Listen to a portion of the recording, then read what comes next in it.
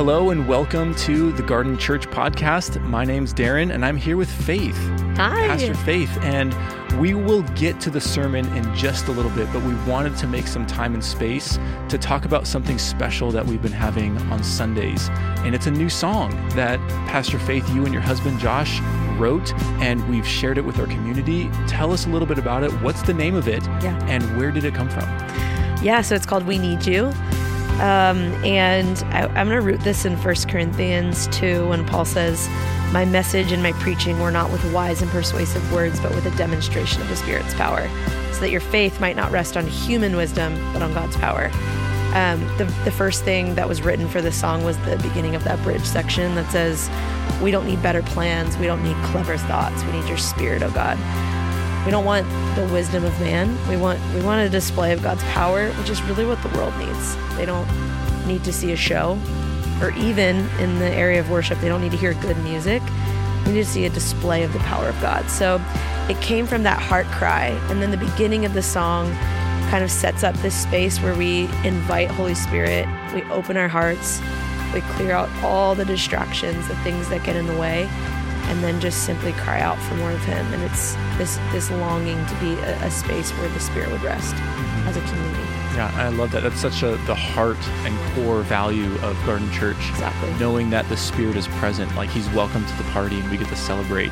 And I so appreciate the beauty and creativity that you've been cultivating, not only with worship, but just something that we can invite the rest of our community into. And it's so cool when in the recording of this song, it's the first time that we shared it. And it's like people have been singing it for weeks. Yeah. And it was just such a cool thing to experience. And so we're so happy for those of you that have experienced that with us on a Sunday morning, and we want to see just more original songs being birthed from this place that you're talking about, just being saturated in the Holy Spirit. So we are welcoming you to stick around after the sermon, where you can hear a live recording of the song We Need You, and I hope it blesses your heart.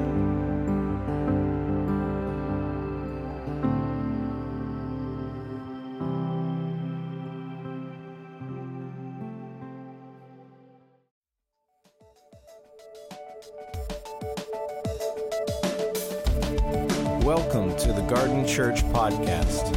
The following message was previously recorded at the Garden Church in downtown Long Beach, California.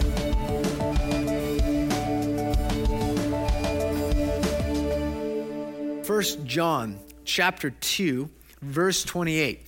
We're in a series called Summer of Love. We're going through the book of 1 John, 10 weeks. It's a 5-chapter book. We are diving in, doing some old-fashioned Bible studies together. And hopefully you've enjoyed it as much as I've enjoyed it as teaching through this. It's always a challenge. It's always exciting. And this has been so much fun to just root into a book and teach through it. I've really enjoyed this. I believe that this text this morning is very important for our church. I think it's very important for everyone this morning. We're going to land in an exercise, I suppose you could say, together, where we'll just sit and meditate on what it means for us. So, but I want to talk through what it means. This is a very interesting text, and it's important that we understand its context. So let's read this together, and then I'm going to go back and talk through the meaning. Are you with me? Yes. Are we together? Yes. All right. 28, verse 2, or chapter 2, verse 28. "And now, dear children, continue in Him, so that when He appears, we may be confident and unashamed before Him in His coming. If you know that He is righteous, you know that everyone who does what is right has been born of Him. See what great love the Father has lavished on us, that we should be called children of God. And that is what we are. The reason the world does not know us is that it doesn't know Him. Dear friends, now we are children of God, and what we will be has not yet been known. But we know that when Christ appears, we shall be like Him, for we shall see Him as He is. All who have this hope in Him purify themselves just as He is pure. Everyone who sins breaks the law. In fact, sin is lawlessness. But you know that He appeared so that He might take away our sins, and in Him is no sin. No one who lives in Him keeps on sinning. No one who continues to sin has either seen him or known him. Dear children, do not let anyone lead you astray. The one who does what is right is righteous, just as he is righteous.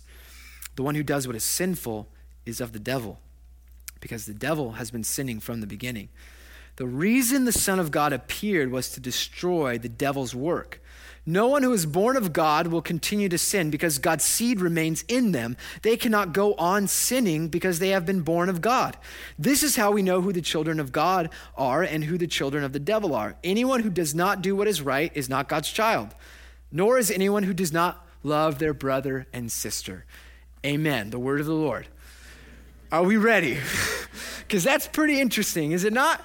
It's quite poetic. It's quite confusing, and it's a verse and chapter, and it's a passage that's often taken out of context. So I'm going to do my best to articulate what John is doing here in this text. So just briefly, to summarize what's going on, he's continuing his argument that he's been making this entire time of what it looks like for the churches that he's planted to live out the gospel. What does it look like for the church to live as Jesus lived? And there's all sorts of themes that John is using in this particular letter that keep coming back. It's basically three themes. One is who Jesus is. And remember that John is combating false teaching and all sorts of heresy that was going on in the first century church. But the other theme that keeps coming back, and you see it over and over again, is that the Christian life is marked by two things, according to John. It's marked by holiness. So you hear John talk all about dealing with sin, and it's marked by love. And so we recognize that next week we're going to talk about some specific ways that we are to love one another, especially when we have brothers and sisters in need.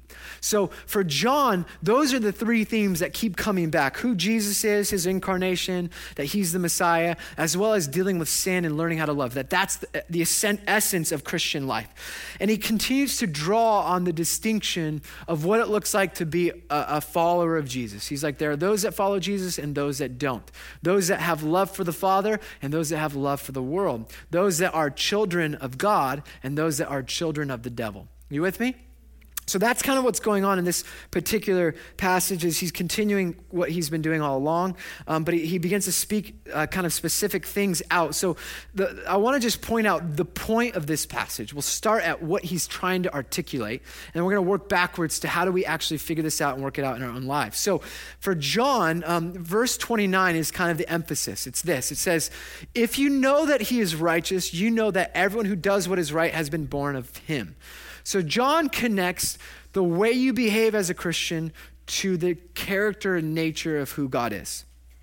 So you are to live in a way that is consistent with who you are and who God is. And so if you see, he says this 3 different times, but he says it at the end in 3:10, and he makes he kind of makes it specific. He says, this is how we know who the children of God are and who the children of the devil are. Anyone who does not do what is right is not a child of God, and anyone who does not love their brother or sister. So John is making a very clear statement that to be a Christian is to live out of who you already are. So remember when we talked about this with Paul in Paul's letters? Paul will say something like this: you are holy, so be holy. Or you are a saint, so act like a saint. This is what's true about you as a follower of Jesus. You are a child of God, therefore act like a child of God. In essence, he's saying, live a life that is consistent with who you already are. He implies that you are to live in a way that reflects the nature and character of God. So let's be specific. Throughout 1 John, he'll say, God is eternal, therefore we have eternal life. And we're to live in view of this eternal life. God is righteous, therefore live righteously. Or God loves, so love one another. God doesn't sin, or there is no sin in God, therefore we are to stop sinning. That's kind of his ethic, the social kind of response to the gospel that he's saying is that the way you are to live is to reflect the nature and character of God. Does that make sense? You with me on that? It's so it should be really easy. He's making it very clear that this is how we ought to live. That we are to live out of our true identity as children of God, which implies that we are designed to live a specific way. So we are to function properly out of who we are. how we function and interact in the world should reflect what is truest about us, which comes from our identity that comes from God. So the other week, my wife was walking with Ezra, and she was walking in Long Beach, and of course, Long Beach throws their stuff out on the sidewalk, and we found this. She found this. How awesome is this? It's a beautiful little toy for a toddler, and it's like, a four-wheeler. It's amazing. And it was covered in all sorts of nasty, and it was full of just all sorts of stuff, cobwebs and spiders. I hate spiders. Anyway, so we picked it up, we took it home, and I washed it off, I cleaned it all up, and I set Ezra on it, and he loved it, and I would just stand behind him and push him like this. And he would like mess around with this, and he would play with it, and we had so much fun. And then I discovered that you can unscrew this piece, and there was a battery inside.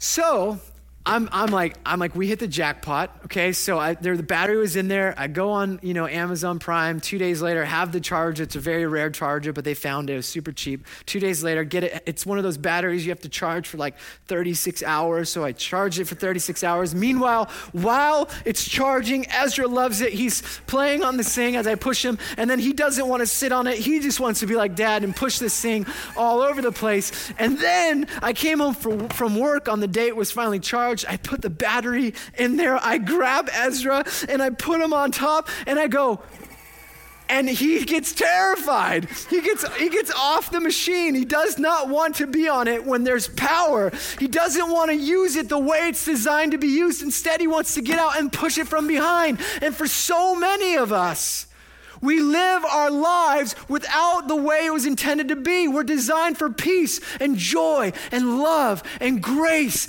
and resurrection and power and humility and acceptance and all these beautiful things. We are children of God, but we want to stand behind our life and push it from behind, and we've forgotten how to operate the way we were designed to operate. Are you with me? What John is saying is you have to learn how to function properly, that you actually are battery powered. And you might have spent your entire life pushing this thing from behind, but he's going to show you another way to live. And it's far more fun than pushing it from behind. And so what John essentially does is he begins to say, look, you're designed for purity and holiness. You're designed to reflect the nature and character of God. The truest thing about you is that the characteristics that we point to God and say, that's what you're like, he says, that's what's true about you too. But the only way to live those things out and have those attributes is to accept your true identity and live from that place. It's to live and operate this thing with the power that God's given you. So he says the only way to do that is by recognizing that you are a child of God. And just a quick side note, whenever I start operating in my old self, the anxious self, the self-hatred, the insecurity, the fear, I move towards sin, anger, and pride.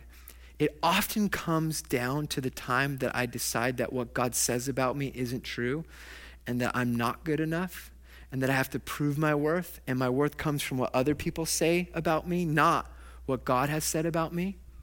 And I begin to see that the enemy uses that, my insecurities, my sinful flesh, all that stuff, is me not believing ultimately what is true and operating outside of the false self. So I see this all the time in my life. So what John does is say, get your identity straight, and all the other stuff will work itself out. And here are some characteristics of what it looks like to not have your identity straight. And so he goes on, and so let's skip verse 1, 2, and start in 3. We're going to come back to verse 1 and 2 because that's he makes this very unique John, as a literary tool, kind of makes a statement about God's love. But his main thrust of his argument in this passage is is kind of distinguishing what it means to be called a child of God. It looks at how you live. To be a child of God is simply to see how you live. Like you live righteously. You love your brothers and sisters. Those are the markers of a child of God. But he starts back in, and he's gonna talk about what it looks like to not be identified with those characteristics. In other words, he's gonna show us ways that are inconsistent with who you are. Are you with me? Verse 3, it says this: all who have this hope in him, in Jesus, purify themselves. So it's pursue purity, just as he is pure. And then listen to this. He says, everyone who sins breaks the law. In fact, sin is lawlessness. I want you to circle the word lawlessness, because to understand the next section, we have to know the mindset that John has, because it's very confusing if you don't understand the broader context of what he's referring to when he talks about sin and lawlessness. But you know that he appeared so that he might take away our sins, and in him is no sin. So Jesus, his sacrifice on the cross, took away all of our sins once and for all. And in him there was no sin and there is no sin. No one who lives in him keeps on sinning. And that sinning is connected to lawlessness. No one who continues to sin has either seen him or known him. Remember that relationship with God is everything in John's gospel. So to see Jesus, he's been revealed to you, or to know him is to be in right relationship with him. So if you haven't been in right relationship with God, you haven't seen him or known him for who he is. That's kind of his thought process. And then verse 7, dear children, do not let anyone lead you astray. The one who does what is right is righteous, just as he is righteous. So again, he's making that point 3 different times. But let's just talk about sin and lawlessness, because what's John saying in this? It can be very confusing.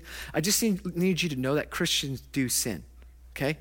You don't come to Jesus and then live a perfect life. Can we just say amen to that? Okay. Anyone else a sinner? Anyone else sin in here? Okay. Okay, good. All right. I'm in good company. The word sin is an archery term, and it's an ancient term for the word that's used to describe what happens when you pull the bow and arrow and shoot at a target and you miss the target. When you miss the mark, that's the word sin. That's where it comes from. So in other words, the way it's used in moral issues, it's that we were designed to live a particular way of life. We were designed to live in perfection. And anytime we don't live in that perfection, we miss the mark. We sin. So you were designed to live a particular way, and God designed creation to function a particular way. And anytime you operate outside of that original intent, you're living outside of what God intended, and that's called sin. Okay, that's what sin is. But lawlessness is something else. And it's a word that's used by Paul as well and other New Testament writers. And it's much bigger than the sin issue, because as I said, Christians sin. Lawlessness is not just about breaking some moral code or moral law.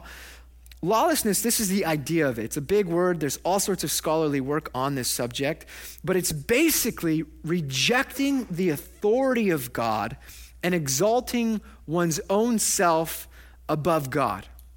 Okay? So it's a resentment of God. It's a rejection of God. It's a refusal to submit or recognize or even understand the higher authority that God has and is. So it's an intentional rejection or refusal to submit your ways to God's ways. So when John is talking about sinning, as he moves on, he's referring to the type of sin that's connected to lawlessness, to the kind of person that rejects sin as even sin. They're just saying there is no other way to live. They're just rejecting that authority that God has completely. Are you with me? And it's connected to something scarier. It's connected to the devil.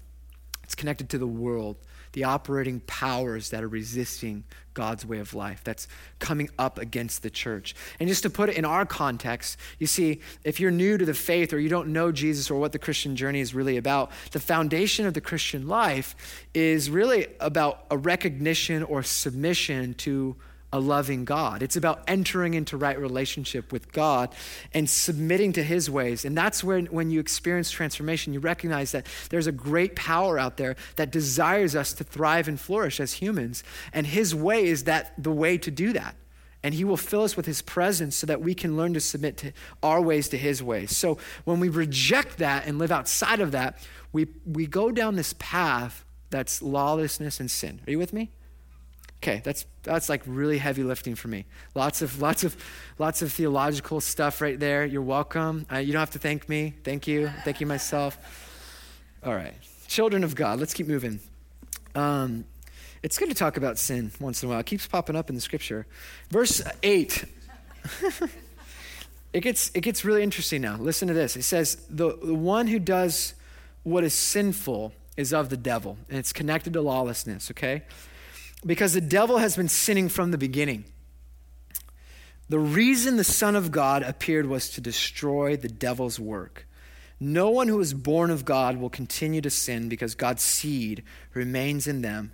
They cannot go on sinning because they have been born of God. Okay, so now there's this new concept, children of God versus children of the devil. And John says if the one who continues on living in the way of sin that's connected to lawlessness is characterized as a child of the devil.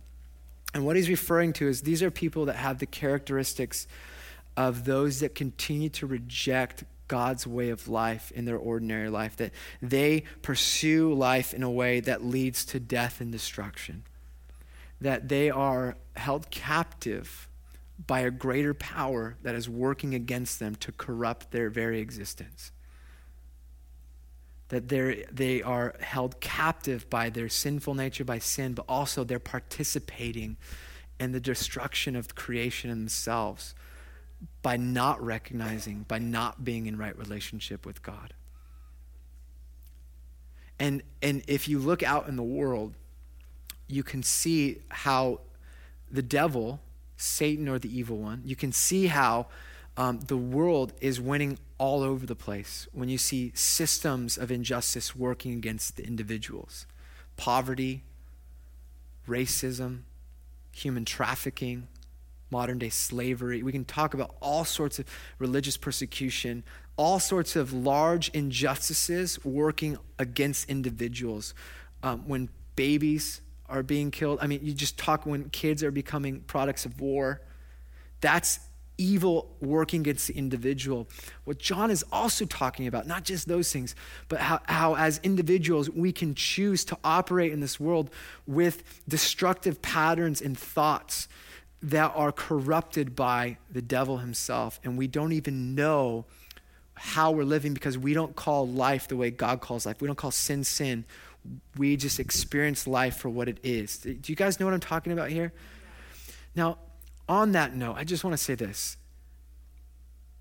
We don't need to be angry at that.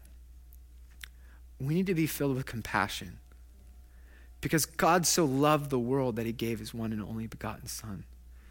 We don't need to get angry and stand on soapboxes and call out the sin of individuals that are subject to lawlessness and despair.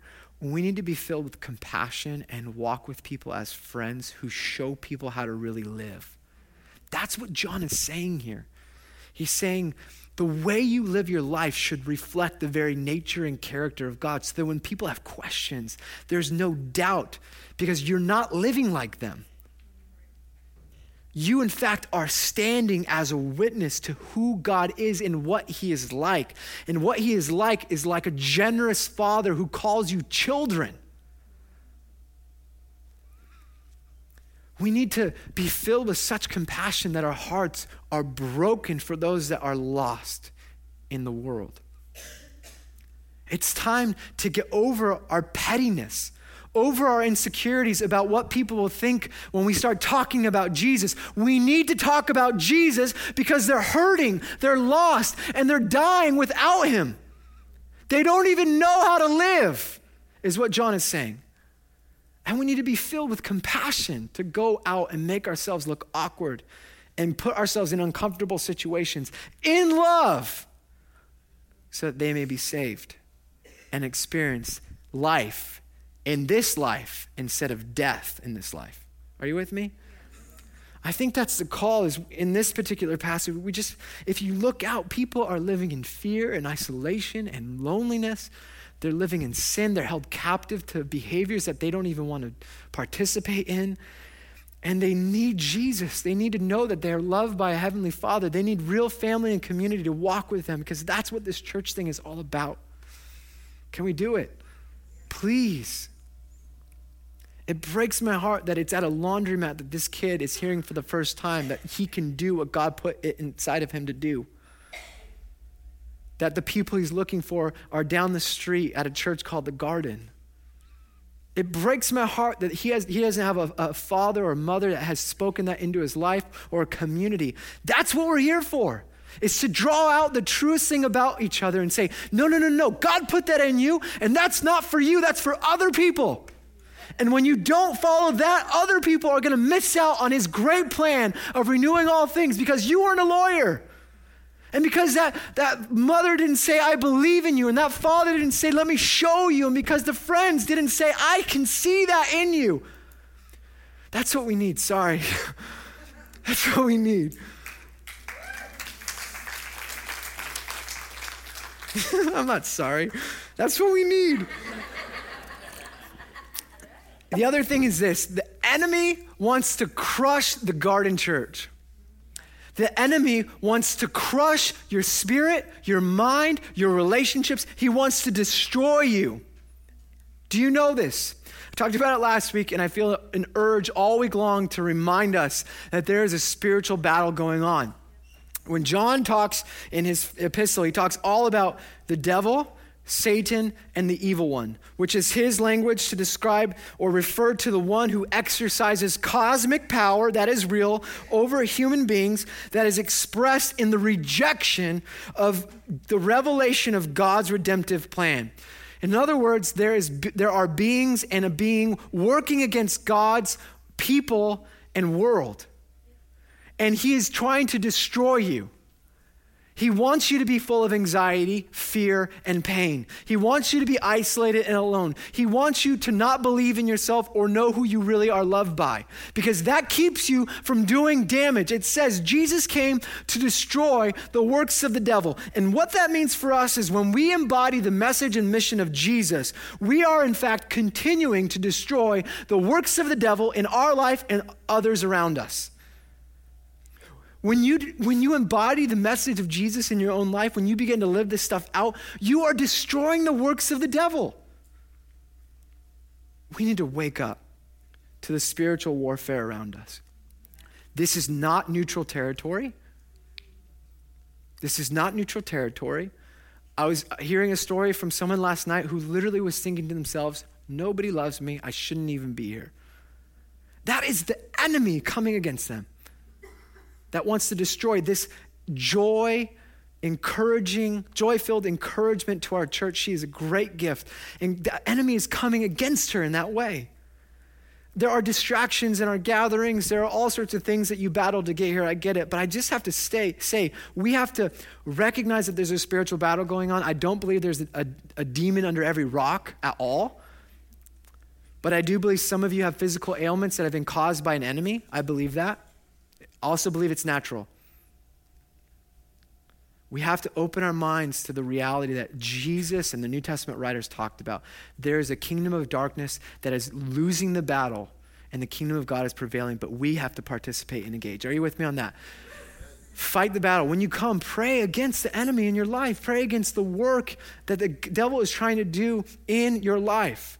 Battle it with spiritual reality, not with physical stuff. Think about that. You're trying to fight spiritual battles with physical things. It's not going to work. Okay?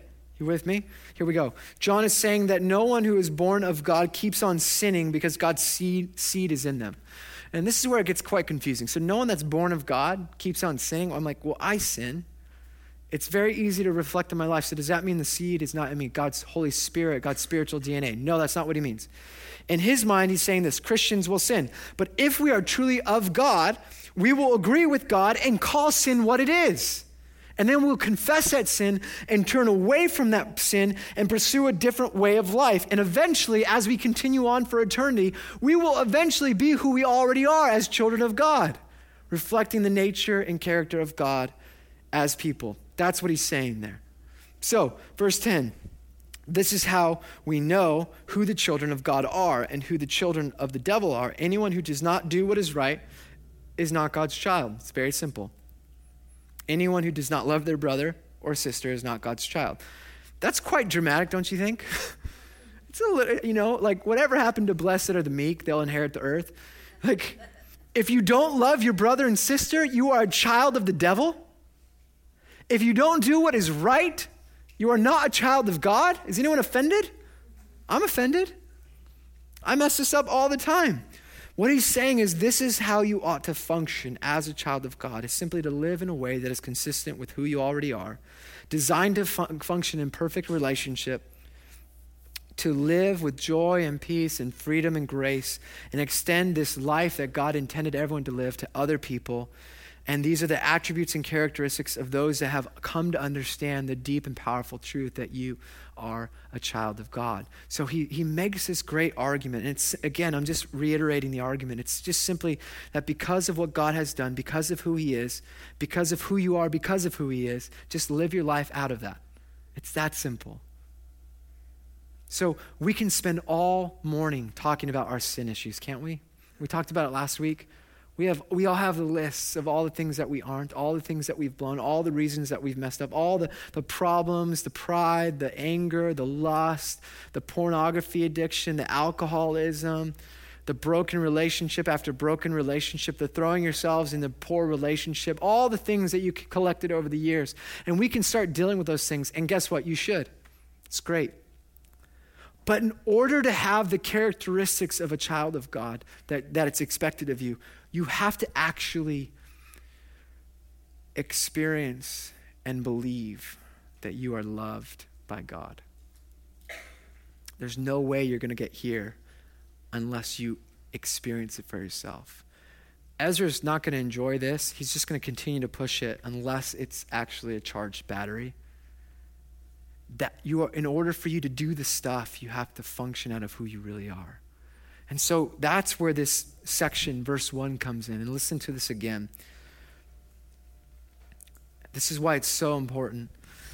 Where John will argue and say, yeah, you don't have to deal with sin anymore, or you don't have to keep on sinning. You're going to do what's right naturally. You're going to reflect the character of God because it's very easy once you've come to realize who you are.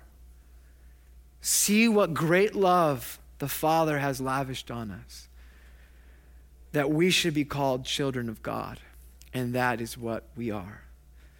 In order to fully understand how to live this Christian life, we have to believe this passage.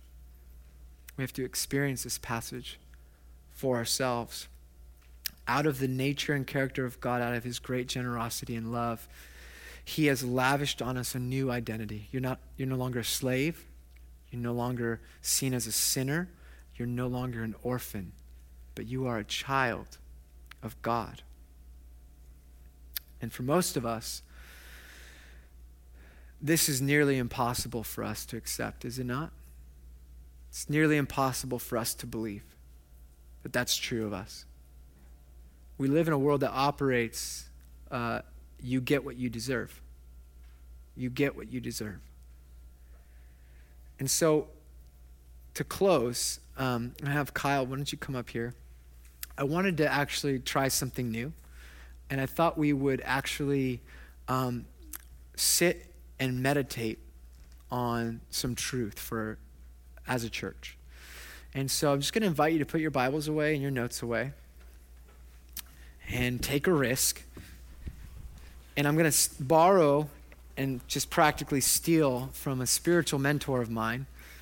Although I only met him once, I've read almost everything he's written. His name's Brennan Manning, and he passed away a couple years ago.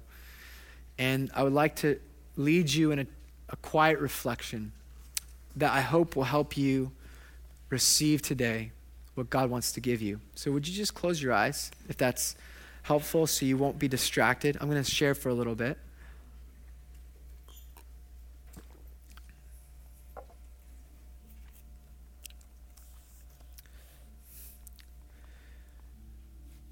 Do you know that God loves you? Do you know that God loves you? Not the world in some vague concept or the person next to you, but that God loves you. That God loves you in such a way that he would rather die than to be without you. Without you. God alone made you, and he wants to be in relationship with you as a perfect father wants to be in great relationship with his little boy or his little girl. God loves you. I want you to think about that for a second, that the creator of the universe loves you. And if you're me, you might think like me. And you might think to yourself, there's no way. There's no way. I'm not good enough. I don't deserve it. I'm a failure. I'm not devout enough. If he could only see the real me, he would not want to be with me or love me. I'm a liar. I'm an imposter. I can't get my act together. I'm angry. I'm prideful. I lose my temper. I'm petty. I shouldn't get that kind of love. How on earth could he love me?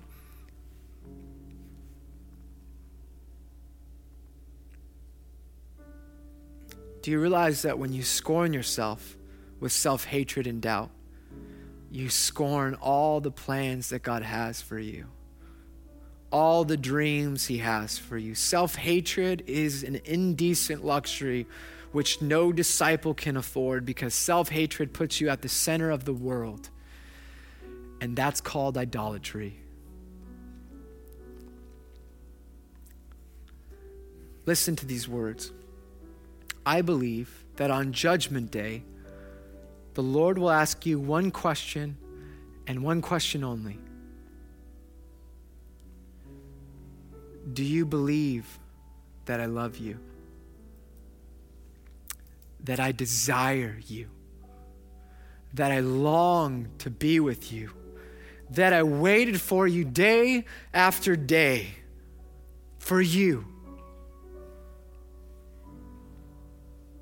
The real Christians will say, yes, Lord, yes. I know that you love me. I know that you love me, and I tried to live my life around that love. Yet some of us will say, I heard about it, I read about it somewhere, but I just thought it was a lofty concept. And most of us fail at love and relationships because we have never surrendered ourselves to the incomprehensible, crazy, furious, unashamed, powerful fury that is the love of God. The jealous love that demands you to hand over everything else so he can show you love. Jesus said, you are to love one another as I have loved you. A love that will possibly lead to the bloody anguish gift of yourself. A love that forgives 70 times 7, that keeps no record of wrong. And he says to us that this will be the standard of your discipleship, love.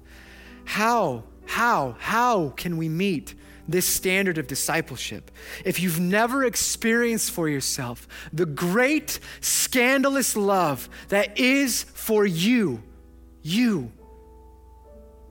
Brothers and sisters, do you know the love of the Father? The Christian message is not about going to church or reading your Bible or learning how to do good or be a nice person. It's way more offensive than that. And it begins with you coming to know the love the Father has for you. Jesus, the risen Lord, is in this room right now. It says that whenever 3 or more are gathered, he's there in their midst. Do you believe that he is true to his promise and faithful to his word? Then if you do, listen to the Christian message, the essence of the good news. This is the core and the essential. Jesus, the risen Christ, with us here right now, loves and accepts you as you are. You don't have to change to get his love. You don't have to give up your sin. You don't have to have a conversion experience. He wants you to. He wants to transform your life, but you don't have to change to get his love. You already have it. Jesus dwelling within you, here now, knows all of your weaknesses. He knows all of your faults. He knows all of your character defects, your past words, your past deeds, and he says to you, I love you just as you are and not as you should be. This, brothers and sisters, is what God has lavished on you, that you are his beloved. You are his little boy. You are his little boy, and you are his little girl. And he loves you just as you are and not as you should be.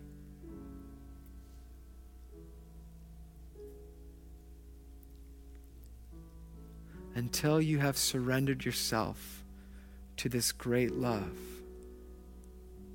until you have experienced for yourself the great depth that God has gone to call you his child, until that's happened, you will never be able to reflect your identity to others. So receive this morning what is ultimately true about you. You are a child of God. I am a child of God. Say it with me. I am a child of God. Amen. Thank you for listening to the Garden Church podcast. For more information about the Garden Church, visit thegardenlb.org.